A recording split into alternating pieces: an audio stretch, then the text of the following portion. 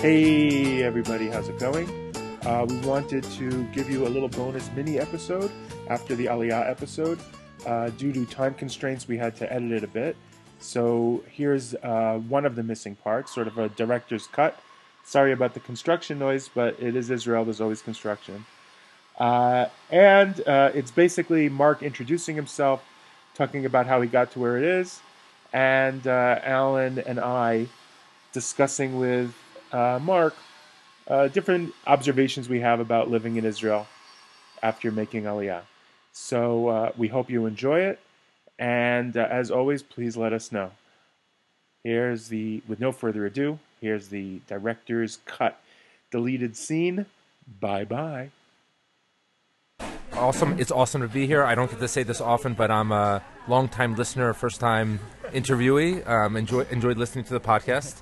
And it's really, I think what you guys are doing is really great. It's a really authentic and a passionate conversation. So it's great to be here to try and contribute. Well, Mark, this is a bait and switch. We're not really going to talk about what we don't know about Aliyah. We want you to speak for the next half hour about how awesome we are. That's why you're here.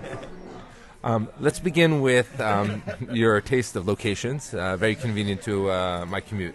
So let me tell you, Alan, let me fill in this story. Alan, thank you for that kind introduction. I indeed know him from the boys' campus of Camp Ramah in the Poconos many years ago as an outstanding educator there.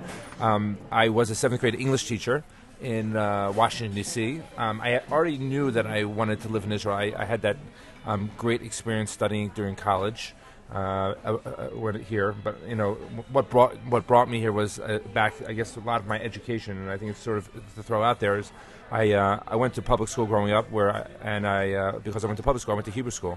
Hebrew school is where I learned to be illiterate in Hebrew, to read Hebrew and not understand a single thing. Well, what do you mean by Hebrew school exactly, for people who don't get that term? So it was not just Sunday school. I also had to go on two other evenings of the week. Was part of the deal. If you went to get Camp Ramah, you had to have a stronger commitment. But it was also my parents wanted us to have that type of Jewish education. It was either Monday or Wednesday, and then like Sunday late classes, or Tuesday and Thursday, Sunday early classes. I also did a stint in the Hebrew school world. I mean, I would love to talk about it some more. Maybe it's therapy for me. I remember being in high school and learning in my Western civilization class about the Greek and Greek history, and then it was wintertime in Hanukkah, and I did not understand that the Hanukkah story actually happened during Greek civilization. Right. I knew it was against the Greeks. I never connected the same Greeks. that it was a revolt against that same empire that was there. I often wonder if when people talk about Jews and they talk about the Bible, if they understand they're talking about the same people. Like, I'm pretty sure I've met people in conversations that they do not. They're talking about Israelites. Yeah. So for me, I had a very strong Jewish education from my home, and I remember the Hadassah meetings in my house, and Hebrew school connected us to our shul a lot. But I had two older brothers, and my two older brothers had their path where they went to college, and they both studied political science, and then they spent their junior year studying in Israel. And I was going to be different, so when I went to college, I studied English literature, and I was going to go to England to Stratford and follow the Bard for the year. But when I went to college... You know he's passed on, right? Study, not with the Bard, but the same thing, Okay, I just didn't want to upset you. I should have let it in more gently. I'm going to gather myself. I was really focused on carving my own path from my family. But that first Shabbat I was on campus, I actually asked myself a very tough question. All these years, my family insisted on having a Friday night dinner. We were open to do many things after that Friday night dinner. Dallas. And and I was wondering, what should I do? Should I go to the Hillel, which I had already prejudged to be a place of nerds and people that I wasn't interested in going to, or should I just seek out a different identity? And it led me to doing a lot of reading and a lot of questioning, and I sort of got involved in the local synagogue and outside of campus. It was before the internet was available to a lot of reading. I went to bookstores and started taking out everything from Abraham Joshua Heschel to anything that would explain to me what Judaism really was, or Jewish philosophy. And eventually it was a natural decision that I really should maybe come and explore my life in Israel for my junior abroad. That was a parallel growth, the sense of wanting to be in Israel, to Jewish growth to you. Yeah, it was wondering. I think something is that Israel was part of that story, and I was wondering what was really happening. I think also, if I just to be honest, Mike, I felt very much as a closeted searcher I would explore what Shabbat meant inside my house or maybe inside the Hillel. But when I went out to campus, I was just Marc Rosenberg, and I didn't share that. So I felt by coming to Israel would be an opportunity for me to live out loud.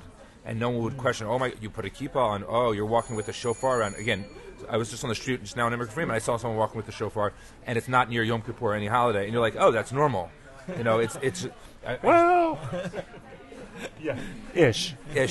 So I for me it was like, oh, I can experiment much more about what I wanted to be in Israel, and I was surprised when I came here how much I could experiment what I wanted to be. That phrase, living my life out loud. I felt that Israelis, I learned to not prejudge them about their religion or what they were wearing on their head, and I was like, wow, this is really a lively place. So when I went back to college, I didn't really fit back in. I didn't really fit back in socially or my mentality, so much so that I was able to argue, to graduate through old standards and a semester early, and I learned that negotiating tactic that Israelis had, and I made the decision I really had wanted to come on Aliyah, and I finished my degree teaching English also with a degree in ESL to teach English as a second language. When I came to Israel, I've been here 15 years, and second degree also. It was my master's degree teaching English as a second language, and I'm yet to do that, but that was my plan. So after a few years paying down my debts to the banks and society, in 2001 I came on Aliyah as a single 25-year-old, 2 bags and not so many cares in the world, and I came by myself. Nefesh B'Nefesh was an organization that started that same year.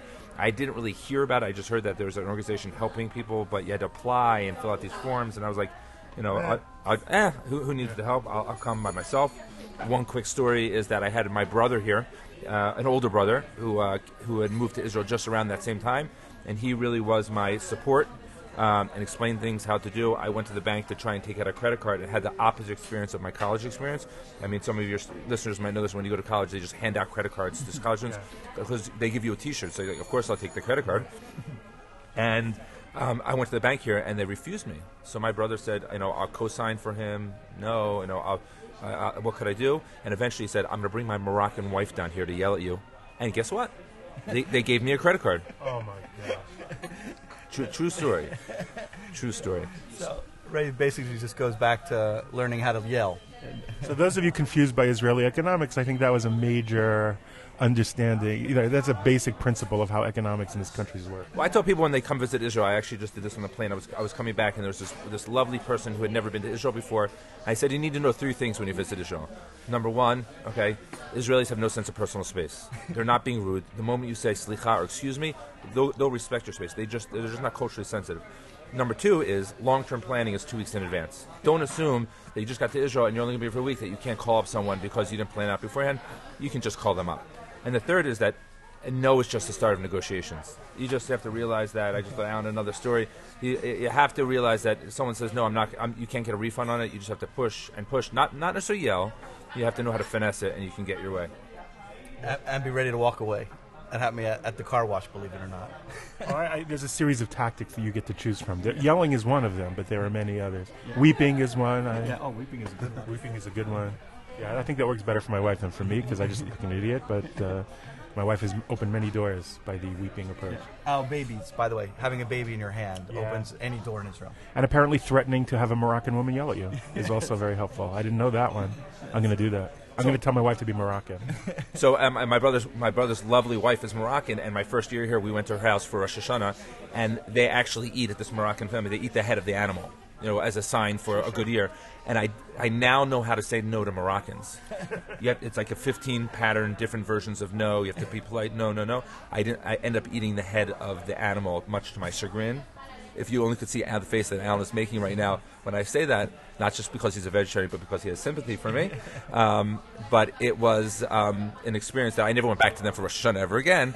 But I realized I had to learn cultural norms for it. And let me just wrap up my lovely personal life for so far is that so I actually landed with a great job as an educator working for Young Today's Year Course. I actually was able to join the faculty. I had the pleasure of working there for 7 years. And after we had the nice way of saying it, a contract dispute, and we parted ways. And I was looking for something else to do. And I was getting ready to become that English teacher that I thought I would be. And I started interviewing for jobs, and I was actually offered teaching jobs. I was going to teach at a non-Orthodox school in the morning and then teach at an Orthodox school because they have Jewish studies in the morning. I was going to teach English in the afternoon, so I had a perfect schedule. But no one could tell me how much money I would make. Okay, now I know that you can call up Nefesh B'Nefesh and they'll like talk with Misrad Chinuch and they'll figure it out for it, but I didn't have that.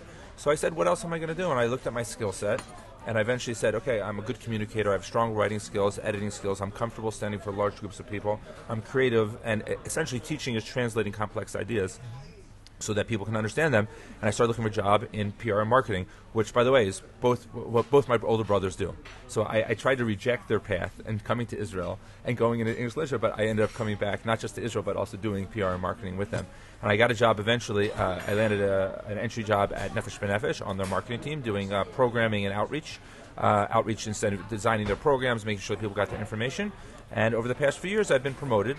Now I am in charge of our pre-Aliyah team. For those of you who don't know, Nefesh B'Nefesh started 15 years ago as a way to kickstart a more successful way to help North Americans move to Israel.